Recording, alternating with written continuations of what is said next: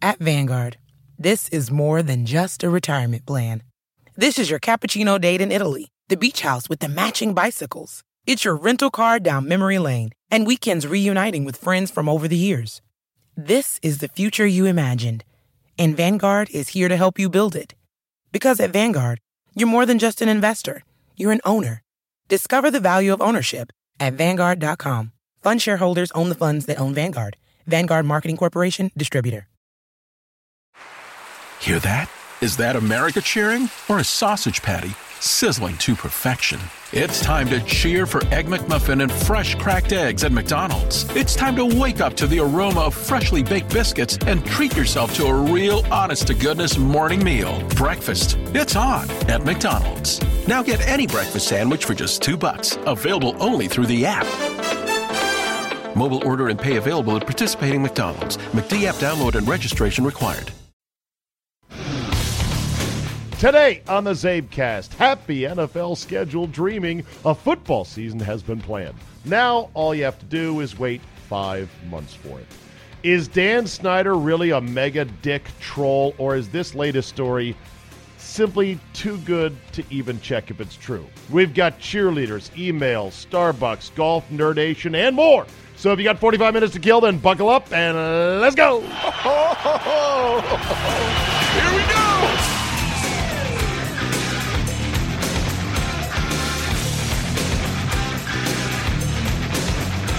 Friday, April 20th, 2018. Thank you so much for joining me. I missed my chance for Andy Poley this week, so it is just me on a Friday. I promise I'll do better next week. I told Andy I'll get with his schedule earlier in the week. It snuck up on me, but that's okay because I think today's show, I think you're going to like it. Speaking of liking it, people had very good reviews and very good feedback on Timmy Tea Time Murray, a.k.a. the Muhlenberg Tower, a.k.a. what are Tim's other nicknames? I don't know, but I did enjoy having Tim on, and I think Tim is good. I like Tim's take on sports, and all we got to do with Tim is just keep polishing off that sort of knee-jerk sensitivity, and he'll be good. He'll be good. So we'll try to work him into the rotation. Plus, he has an ISDN at home, so that automatically makes him an A-lister on my show. Charch is going to join us next week as well. He, too, has an ISDN home studio, and we're going to talk Fortnite and lots of other stuff. Okay, let's start with this, the Starbucks story. It's had about a week to breathe. I've kind of read a little bit about it. I haven't done a ton of research. I don't think I need to do a ton of research. Oh, yeah, spouting off without the facts. Well, I'm not going to spout off, and I'm not going to make really I'm not going to make any specific factual assertions on it. I want to zoom out and give a quick thought on the overall story itself. And I would say if I had to describe the Starbucks story in one word, I would describe it as depressing. It's depressing either way. At the worst, it's depressing that 2 black men were profiled, singled out, and then arrested for sitting in a coffee shop and not ordering within 20 minutes. That's depressing if that's exactly what happened. For essentially DWB, dining while black, it's outrageous in 2018. It would be outrageous in 2008 and outrageous 40 years ago. At the other end of the spectrum, it's quite possible that Starbucks was targeted by a well-executed social activism sting in which 2 guys said, you know what, I think this would be a good thing we could pull off here. Watch this. We'll go in.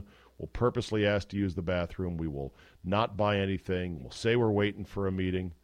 And then if we end up getting arrested, great. More power to us. We'll be on all the talk show circuits. And I'm not sure if these 2 guys will end up, if they haven't already ended up on the Today Show or Oprah and all these other talk shows. If they want to, trust me, they will be booked on every show in America. And good for them if that's what they want. All I know is my logical brain started to spin as this story came out, which is not how many people react these days. I don't want to say most people, because I don't know most or many, but a lot of the world now reacts in an emotional knee-jerk way and not in a slow, logical way. My logical brain started to think, well, wait a minute. Starbucks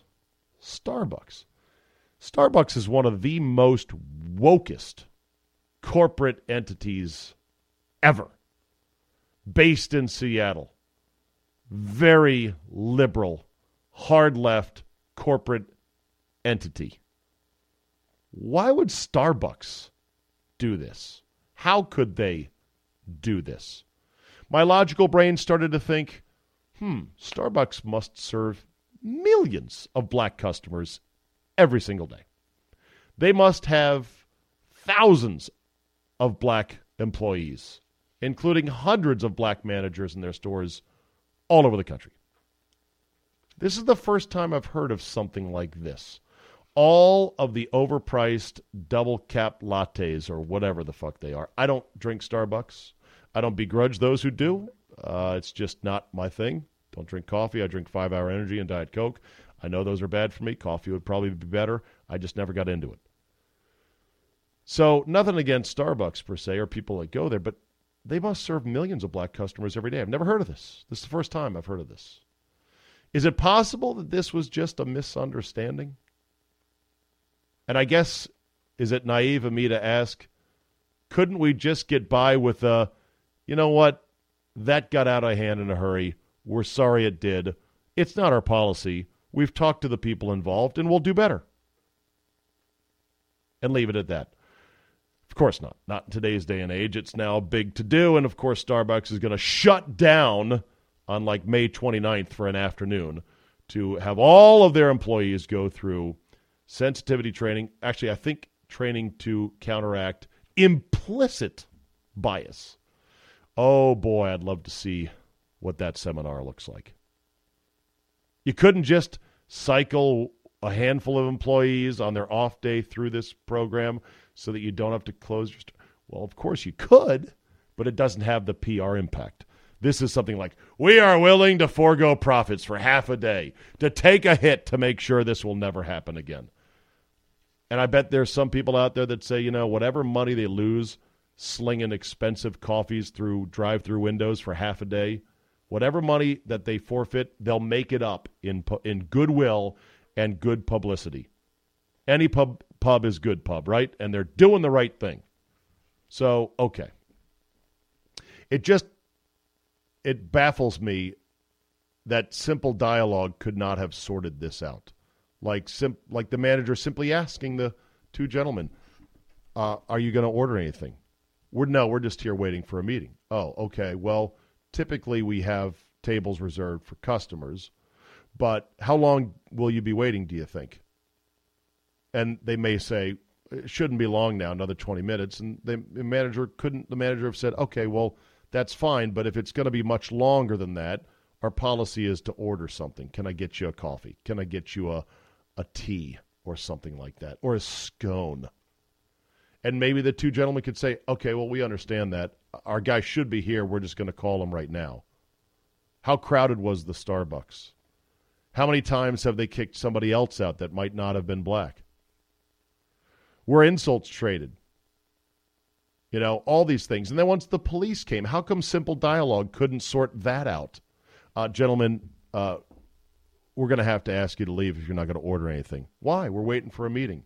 Well, it's their policy, so can we wait outside and then once our guy is here, come back in and sit down if he orders something?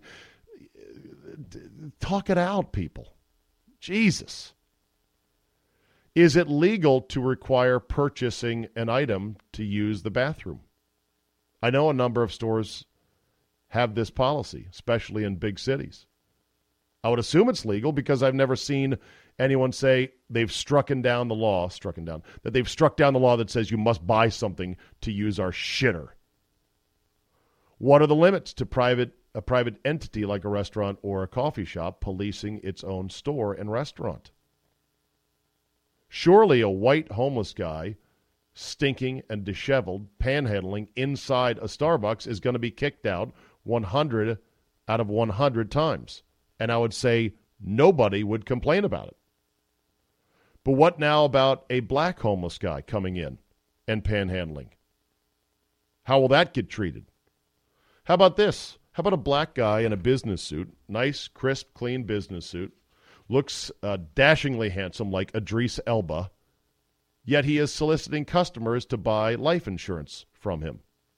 Table to table, very politely. Hello, sir. My name is Randolph Jenkins, and I am with Aetna Insurance. Hey, man, I'm just trying to drink coffee and send some emails. Could you please not do that? Would that guy get kicked out? And if that guy does get kicked out, is it going to cause a giant shitstorm? Certainly you can't sleep at a Starbucks, right? Like full-on lay down on a booth bench and just sleep. Even if you buy a coffee and sleep, whether you're homeless or not. Maybe you're just tired from pulling an all-nighter. Nobody wants to see somebody sleeping at a Starbucks. Okay, what if you're just kind of leaning back, head against the wall after an exhausting day at work, and yes, you bought a coffee, so you're there, quote, legally, but you're starting to sleep. I would hope they wouldn't call the cops, but you don't know. Can't listen to loud music in Starbucks, right? I mean, you can't just set up a table there, get your Bluetooth JBL supersized portable speaker, and then just start cranking tunes. Certainly there's the no shoes, no shirt, no service. That's enforceable, right? A lot of future dust-ups I see coming down the road that could be problematic. Like, let's say there's a black customer at Starbucks who has bought a coffee, and he has several bags with him. He has he's going to the airport. He's got a suitcase on one chair. He's sitting at a 4-seat table. He's got a suitcase on one chair, his laptop bag on a second chair, and he's got his overcoat on a third chair, and he's there sitting drinking his coffee. Very crowded Starbucks. Another customer comes up and says, sir, could I use this chair? And he goes, no, my bag is on it. Manager is called over. What now? What if there's a black manager who kicks out a Hispanic customer? How do you score that one? Where's the outrage there? I don't know. I did read one of the message boards from somebody that said that they had worked at Starbucks, and Starbucks actually has told its employees, look, we want people to treat our stores as their so-called third place, meaning home, work, Starbucks, 1, 2, 3. And they said that if a customer comes in and wants to chill and use the Wi-Fi and not order anything, fine, let them, because they may not order on this particular visit to their third place, but they will next time. That's the Starbucks way. We'll get you eventually. You will not be able to resist our delicious-smelling coffee. And, of course, Starbucks has been embroiled in other controversies over the years, like the holiday cup controversy. Hey, man, what happened to the Christ in Christmas? Your Christmas cups make no mention of the actual holiday. There's a Christmas tree. There is a season's greetings. And there is a red one. But are you being anti-Christian? That controversy was another one that got people rolling their eyes. Remember the Trump cup controversy at Starbucks? Apparently, after the election, or during the election, the run-up to it, a number of customers wanted their name, they would write Trump. They would want the Starbucks to write Trump on their cup and call that out. And one customer insisted that her name was Trump. And so it was, a big social media kerfuffle of Starbucks refuses to say Trump in stores. The company had to put out a statement saying, over the years, writing customer names on cups and calling out their names has been a fun ritual in our stores. Rarely has it been abused or taken advantage of. We hope and trust that our customers will continue to honor that tradition. We don't require our partners to write or call out names. So in other words, if you say, okay, I'll have a double cap latte, easy on I want soy milk with that. They go, okay, no problem, sir. And what is your name? It's Ass Munch. I'm sorry, what? Yeah, Ass Munch. That's Sir, I'm not going to write that on the cup, nor am I going to say that. It's my name. It's my name. I'm buying coffee. I have rights here. And it all comes back to one of the great clips of all time, and I'll play it again here. Curb Your Enthusiasm, fire the black man. Well, because I fired him, that's why. You fired him? You fired him? Why you fired the black man? I fired the black man because he's the guy who set up the whole system here, and it doesn't work. And he's here like every week. I'm giving him checks. Wanda, we've got 5 remotes. I can't turn it on. So many problems. But I know, black man, it can never do anything wrong. I need to get Wanda, fired from a job. Black people always do everything right. You gotta turn the damn satellite on for the TV to work. See the little green light? Just gotta turn it on. Or you can fire the black man, whatever works for you. Oh, God. It was perfect. That's a perfect scene. Everybody was right.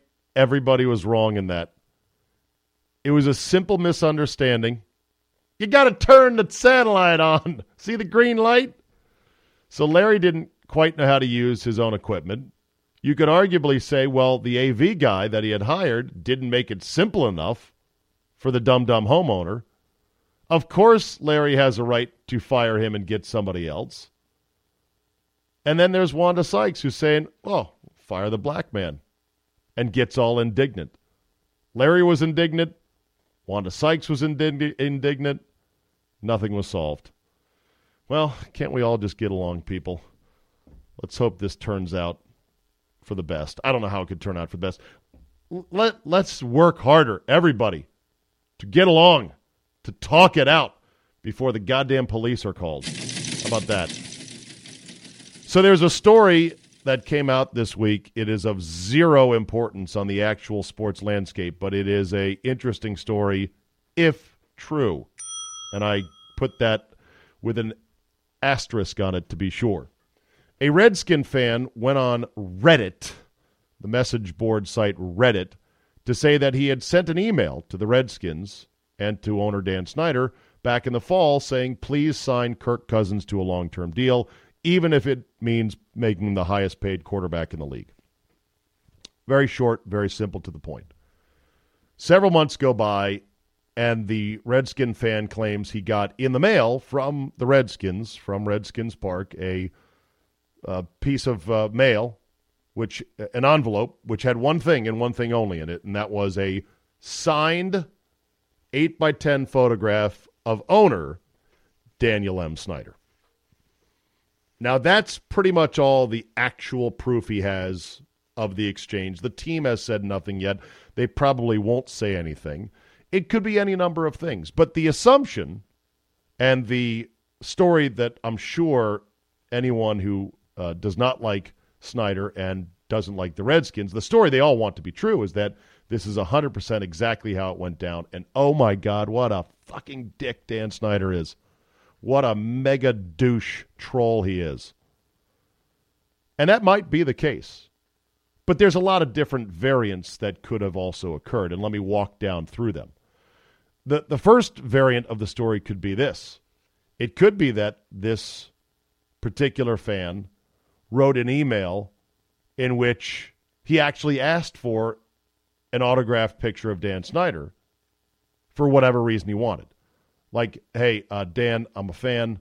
I know you're trying hard. I know you've stayed out of the football stuff for the most part these last 5-6 years. If you don't mind, I'd like a picture of you, signed picture, just because eventually you're going to turn it around. And maybe that fan didn't believe any of that shit, but he just wanted to get that from the Redskins. He was pretending to be a Dan Snyder fan of sorts. And so they go, okay, fine.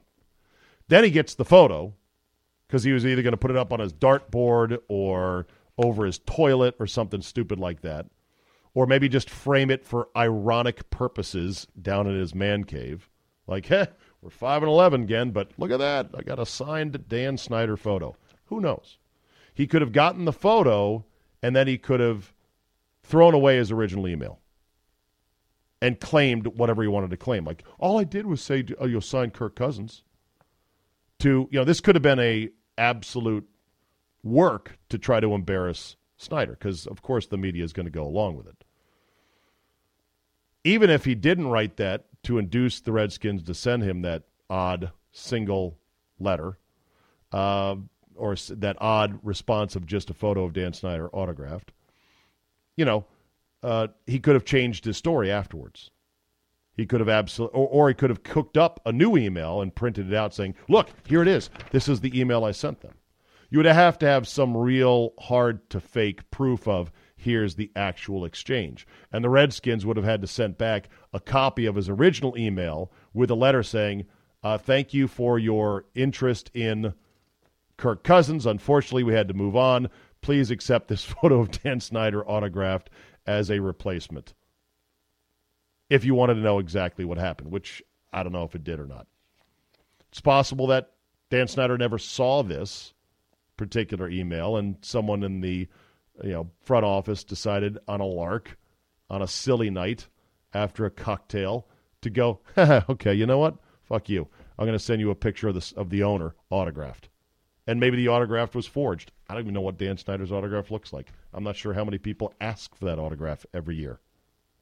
Then there's the possibility that, is the third possibility. There's lots of different possibilities.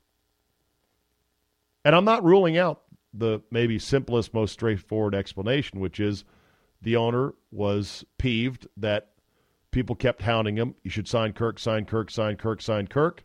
And he couldn't get it done, so fuck you. I'm going to sign a picture of me. Because, no, you don't have your quarterback anymore. You know what you do have? You have me. Me, the owner of the team. So suck it and like it. It would be a really boss troll move. It would be Monty Burnsian from The Simpsons when Homer went to complain about the apples in the vending machine, and Monty's like, oh, don't worry. Don't worry, Homer. We'll have plenty of apples in the vending machine for you. But it's just another story that you have to say, okay, first of all, has no bearing on the football operations whatsoever. And secondly, who knows exactly how true it is? Maybe partially true, maybe entirely true. But it's a funny story, if that was true. NFL schedule's out. I'm sure you know about it by now. If you listen to me with Bob and Brian in the morning, I begged them to come visit Washington, D.C. to watch the Packers play the Redskins at FedEx Field in week number 3. They are lukewarm at that prospect at best. They came and did this trip 8 years ago, and the Packers lost that game in overtime after Aaron Rodgers got a concussion, I think on the first possession in OT or maybe right at the end of regulation. And they don't seem to want to come back again. I don't blame them. Our stadium experience currently at FedEx Field is easily bottom 5, worst experience, worst stadium in the league. Hopefully the new stadium, when it finally gets built, will rectify all of that by its location, its amenities, its design, its size, its parking, its access to public transportation. But there's no guarantees. Currently, there's no arguing that FedEx Field and the whole experience is bottom 5. And it doesn't help that the team has been mediocre on a clear day and shit on a bad day. So there's that to deal with as well. But I just want Bob and Brian to come visit me here in D.C., that's all. Because who knows how many – I would say odds are that 8 years from now, the next time this happens, unless we land on that square that says we're going to play again because we finished the same, that it's a weighted NFC opponent, odds are 8 years from now I won't be doing what I'm doing with Bob and Brian. I hope to, but holy crap, 24 years already and counting? It's getting down to it, and I love those guys, and I want them down here. And I'll treat them like kings. And I said I will set up a remote. I will set up an appearance where we'll get a bar, we'll cordon it off, and all the Packer fans that will travel to D.C., that are Bob and Brian fans, that are fans of mine, will meet at this bar, and I'll hustle up a bunch of Redskin fans that listen to me here in D.C., and we can have a nice meet and greet, or maybe a food fight, or something like that. Of course, I've said all along the NFL is a TV show about quarterbacks, and the best television episode of the year in the NFL is Packers at Patriots, week number 9. Aaron Rodgers versus Tom Brady, assuming both men are healthy when that date comes. The worst episode ever. Ooh, do I have that on my machine? Please tell me I have it. No, I don't. Damn it. Worst episode ever has to be week 3, and it's on primetime NFL Network, Jets at the Browns. Now, we could have, at that game, 2 rookie quarterbacks bumping uglies.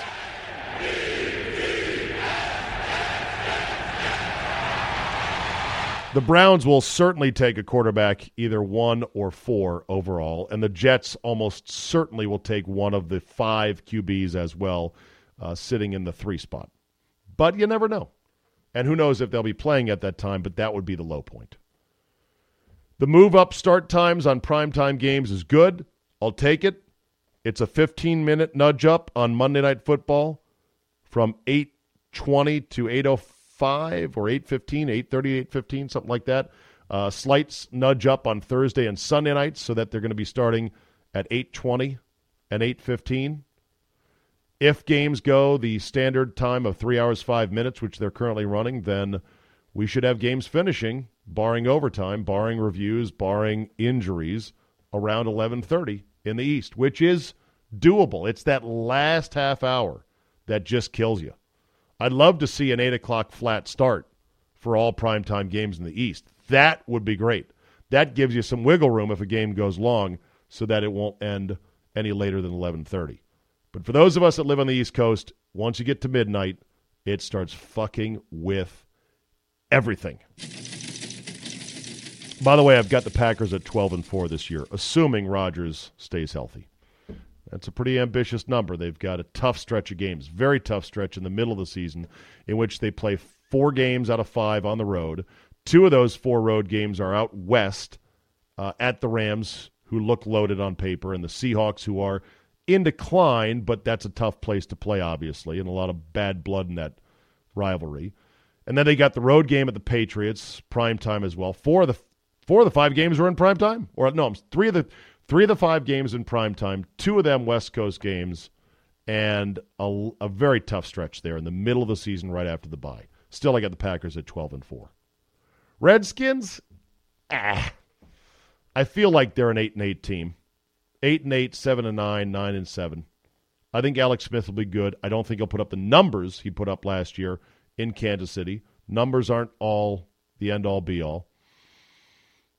You know, give me some time to really dig into the schedule and think, okay, here's where we're at. The one thing about the Skins schedule I look at is early on in the first half of the schedule, the first 8 games, they have, according to my eyes, 3 games against teams that they are a little bit better than, and 5 games against teams they are not as good as.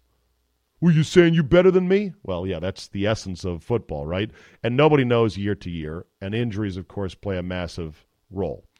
But just looking at the schedule, okay, on paper, I think the Redskins are better than the Cardinals, even though the Cardinals now have Sam Bradford, and we'll see. They play them week 1 on the road in Arizona. They play the Colts week 2. Is Andrew Luck going to be healthy? In theory, yes, that's what they keep saying. He still, as of this date, cannot throw a regulation NFL football because his shoulder is that fucked up. I'm doubtful he'll even be ready. I think that's a bit of a break. The Redskins getting the Colts early. I think Luck might be back mid-season, not early. Then the Redskins have the Packers, Saints, Panthers, Cowboys, Giants, Falcons. The only team in that stretch I think that we are, quote, better than on paper is the Giants. But the Giants may have a total reset season, and they're picking second, and they might take Saquon Barkley. Who knows? But let's just assume the Redskins are a little bit better than the Giants, a little bit better than the Cardinals, and a little bit better than the Colts.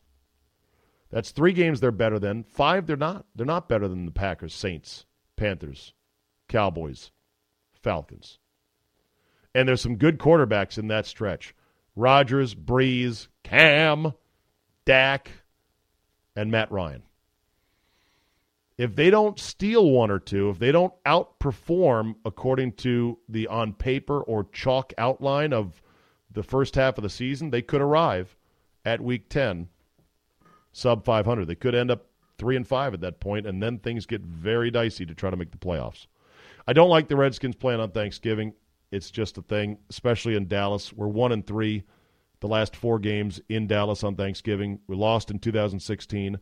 The one win was 2012 with Super Bob, the high point maybe in the last 10 years for Redskin fans. Robert Griffin III putting on a show in 2012. They lost in 2002, and they lost in 1996. Thanksgiving games, 1-3 the last 4 games in Dallas on Turkey Day. Not wild that the bye is in week 3 either. It's too early. You're not beat up enough. But I guess someone has to start taking buys early, and, well, our buy is early. Changing gears. Sunday on the Team 980. If you don't know about it, I do a golf show called the Capital Golf Gang. Changed the name from Sunday Tea Time, which was kind of generic and cheesy, to a slightly less cheesy, more specific Capital Golf Gang. It is myself. It is three of my best golf buddies who are also respected in the industry. And we just talk about golf. We get super duper nerdy about golf. It airs 9 a.m. on the Team 980. You can dial in. That's 9 o'clock Eastern. You can dial in via the website or the app for the station if you like. Or you can listen. I'm going to start posting the episodes on my SoundCloud account starting this weekend, and you can take a listen. This week we talked, and I'll just give you a quick 2-minute snippet, so if you want to fast forward, you're like, oh, golf, for God's sakes. Yes, people, golf. Damn you people, this is golf! You can fast forward a quick little snippet on the question of the greatest round you ever played. Now, before we get into this, and then we'll start with everybody's, what their greatest round they think was, or amongst them, I'll play a soundbite here from a very underrated movie called The Greatest Game Ever Played, based on Francis Ouimet's stunning U.S. Open victory over the great Harry Vardon back in 1908-ish, something like that. It was back before Shia LaBeouf lost his mind and fell off the face of the earth as an actor. He played a young Francis Ouimet, and this was the scene after he had pulled off the stunning upset in a Monday 18-hole playoff as Harry Vardon, the great Harry Vardon, meets him in the locker room, just the two of them, as they're washing up, getting ready to leave the club. Well played, Mr. Ouimet. That was a great game. I enjoyed it. So did I. Yes, you did.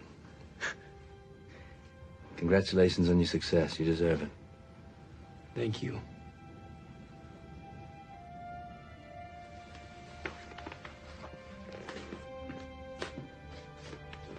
We'll play again sometime.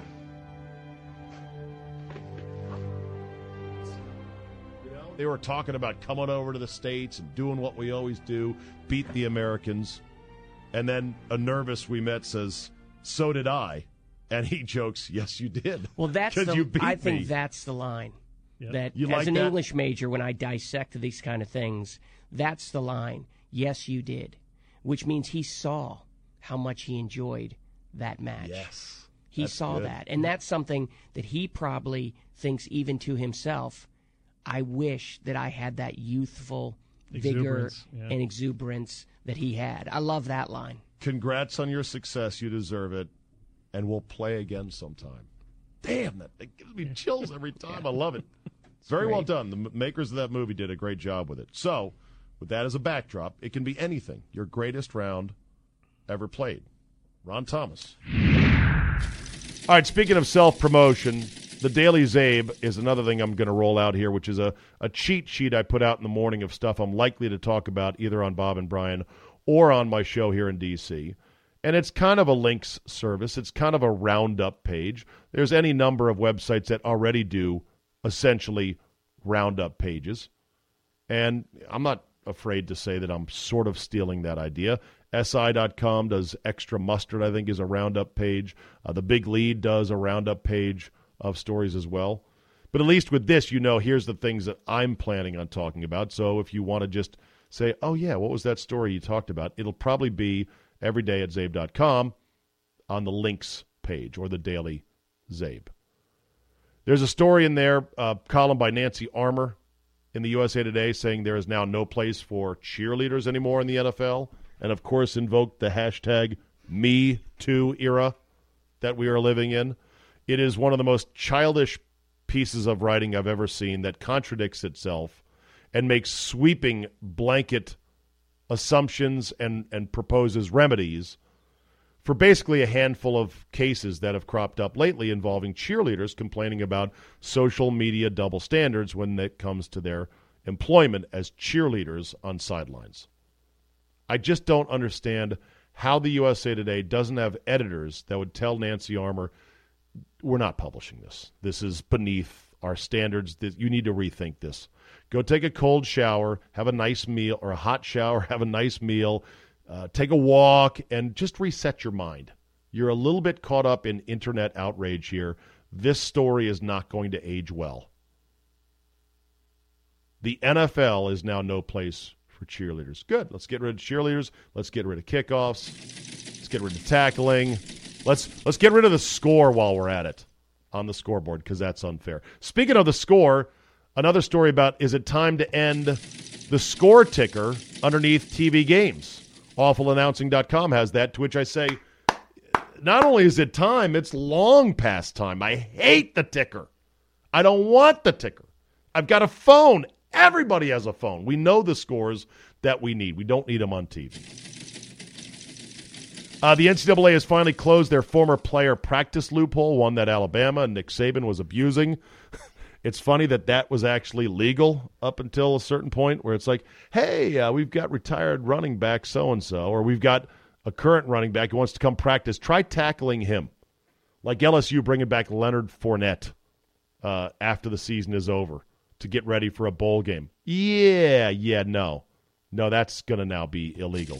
Tristan Thompson has been buried on the Cavaliers bench, this after his cheating scandal with good old Chloe, who delivered their baby girl lately.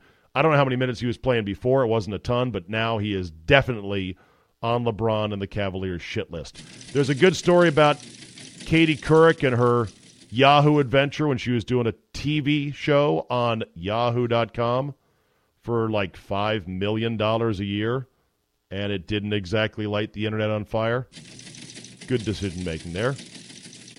And there's a good piece about how this upcoming Amazon Prime special on the Cowboys shows that Jason Garrett, who looks like the most boring milquetoast Boy Scout, when he's in front of the podium, is actually pretty potty-mouthed, like yours truly.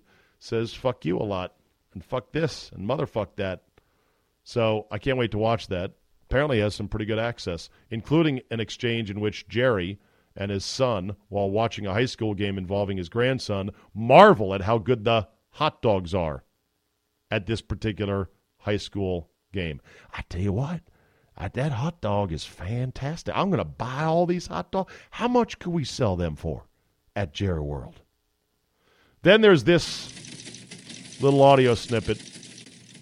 I like it because, well, I too complain about the weather a lot on the air. And I too probably need a bitch slapping like this Michigan weatherman, Gary Frank, gave to his television co-workers after one too many groans about his forecast. Come on now. Hold on a second.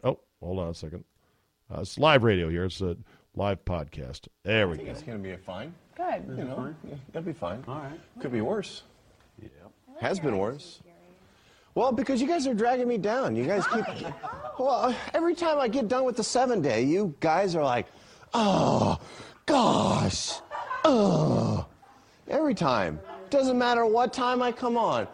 4:30, 5:30, 6:30, and then you expect me to be chipper for 5 straight hours. It's miserable. I want you guys to say, wow, that's great news. It's going to be 60 on Friday.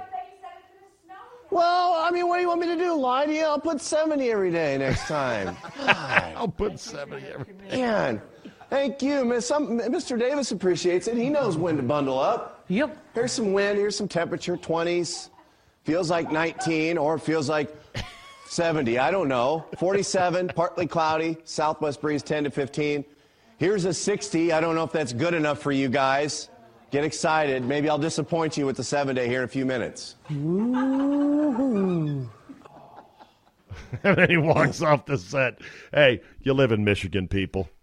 Don't expect much. Keep your expectations for the weather low, and you will not be disappointed. Couple of quick emails here, and then we'll wrap it up today. This one from Dave Hudatch. Zabe, I love the daily CzabeCast. I try to listen often, but I find it sometimes hard to get in one every day. It means I've got my catch-up list for those times when I can then binge listen. It's interesting how the CzabeCast give you the freedom to chat with guests and discuss topics without the constraints of time and content. It's very cool. I know. I like doing it. It really hit me listening to you and Mr. X when you did that episode before the Super Bowl. Oh, glad you liked that one. And I give you a lot of credit for being disciplined to do these pretty much every day. It's a credit to your professionalism and how you have always approached your shows. Well, I'd say my everyday obsession is like once I get to a certain level of days in a row, then it bugs the shit out of me if I go, nah, you know what? I'm going to take a day off. I really get obsessed with, okay, got to do one. And I do like doing them. Anyway, he says, the reason I'm writing is to suggest that you are just this close to turning the CzabeCast into a video Czabe talk show. Yes, go from audio to a full talk show approach. I'm sure it'd be a big deal, a lot of planning, cameras, lights, microphones, not to mention time. But maybe you could do baby steps in your way to shooting some video segments and presenting them pretty much uncut and raw. I think the dynamics of this freeform approach would help to refine the process and tighten up the end result. I've always said that you are truly one of the best interviewers in the business. I can see you doing some type of visual show at some point. Give it some thought, Steve. Sincerely, Dave Hudach. I have given it some thought. Oh, I have ideas. My one dilemma is always, what dudes, because I'm a dude-oriented product, although ladies who listen, what's up, ladies? How are you? Thanks for joining us. Even though we are a dude product, what dudes want to look at a dude talking? Like, do you really want to look at me that much? Okay. If we had some good eye candy for the show, you know, like a Christine Leahy, Colin Coward's news gal. I'm not saying she's just eye candy, but she is easy on the eyes. Then maybe we would have an argument for that. I do have some other video concepts in mind, but let's just make sure I don't miss a day doing this shit, okay? Email from Andy Scott in Minnesota. Czabe, loyal 1%er and infrequent emailer. Big fan of the new CzabeCasts. I love getting the extra content and your commitment to good audio, as in ISDN or in-person interviews. It's great. Your guests are great as well. I've even learned to like the notorious JAY after several shows. Well, good. I love it when I win people over to certain guests. One suggestion, though, for the show, do more like Wednesdays with Bob and Brian. It's a timeless episode, you guys talking about Deadwood and the word cocksucker, that doesn't rely on last night's sporting events. Pure gold, no big deal if I'm a week late and catching up on the episodes when I hear those. Keep it up. Hashtag ban replay. Sincerely, Andy Scott in Minnesota. Yeah, I'll try to do more of that. I want these to be timeless. Sometimes I'll take an incident. Oh, excuse me. Thank you, computer. Sometimes I'll take an incident from the night before that I think has timeless qualities to it or timeless concepts and expound upon it. Like, we need to do a whole episode on Justice Winslow stepping on and breaking Joel Embiid's plastic face mask in what I call a TDM, total douche move. Like, really? Really, guy? Like, that's what you're going to do? Ha! Your mask fell. I just stepped on it. That's not so much dependent on the score or who had how many points. It's a conceptual thing. Like, what other douche moves have you seen in sports, pro, amateur, or whatnot? Sixers 128, Heat 108. That series now 2-1 Philadelphia, and they look like they're rolling. All right. One more. This one from Clay Crowell. Czabe, I live in Tampa, so I'm pulling for the Lightning, obviously. But after every Caps goal last night, I found myself thrusting my fist in the air. Well, I'm glad that's where you're thrusting it, in the air and nowhere else. The Caps are my girl on the side, all because of your radio show. Let's go, Caps. Sincerely, Clay Crowell. You know what? We should all have sports gumars. We should all have sports girlfriends, our little mistresses on the side, our side teams that we deny to our friends. I don't root for them. No. Well, I saw you the other night on social media. I saw you had a hat. What's that all about? No. I'm not dating them. I barely know that girl. I just talk to her every now and then. I think we all have that, and I think we should all have that. All right, let's end on this today. This is one of the biggest ha-ha stories I've seen in a long time when it comes to entitled, haughty little millennials in college. Righteous, social justice warrioring millennials in college. This is fucking great. Dateline, New York. When a group of New York University students began occupying the staircase of a campus building last week, they initially planned to stay indefinitely, or at least until their demands for a meeting with the school's board of trustees was granted. This is the equivalent these days of a child throwing himself to the ground in the checkout aisle at the supermarket if he doesn't get a candy bar. Instead, the students departed within 40 hours after the university called their parents, warning of possible suspensions that could then lead to loss of financial aid and, more importantly, the loss of housing. The phone calls, which a memo from the Student Government Assembly described as an act of, quote, administrative recklessness. Most of us adults who pay the bills call it an act of fucking awesome, startled both students and some parents, and has ignited a debate about how universities should treat campus protesters. Oh, I think this is the perfect treatment. I mean, in a perfect world, I would want giant fire hoses to just hose out the students, and say, get out of here. You could protest. You're not going to stop business by occupying offices and blocking stairwells. But this is the next best thing. Call your daddy. Call your mommy, who are paying an outrageous amount of money to send you here, and say, yeah, you know what? If you don't leave, you could get suspended. And then there goes your very cheap student housing in otherwise expensive New York City. As the post on Barstool Sports said, and this is great, quote, if there's a better, more concise profile of the 2018 college student protester than this, I'd be shocked to see it. So much courage, so much determination, a deep desire to inspire change in the world and fight the injustice of too much homework and culturally appropriated cafeteria food. The real world, they write on Barstool, is going to be a motherfucker when you occupy your boss's office until your demands of having input into the company's investment strategies are met, only to promptly have your paycheck canceled, benefits cut, and you find yourself instantly replaced by another employee who wants to do your job. Bravo. Call mom and dad. That'll be it for today. Thank you for listening. You know the drill. Tell 2 friends and your mom and your dad. Leave a positive review. Download, subscribe at all the major podcast outlets, iTunes, Google Play, Spotify, Overcast, Stitcher, and more. And as Yogi Berra once said, 90% of the game is 50% mental, or maybe the other way around. Thank you for listening, and we will see you next time.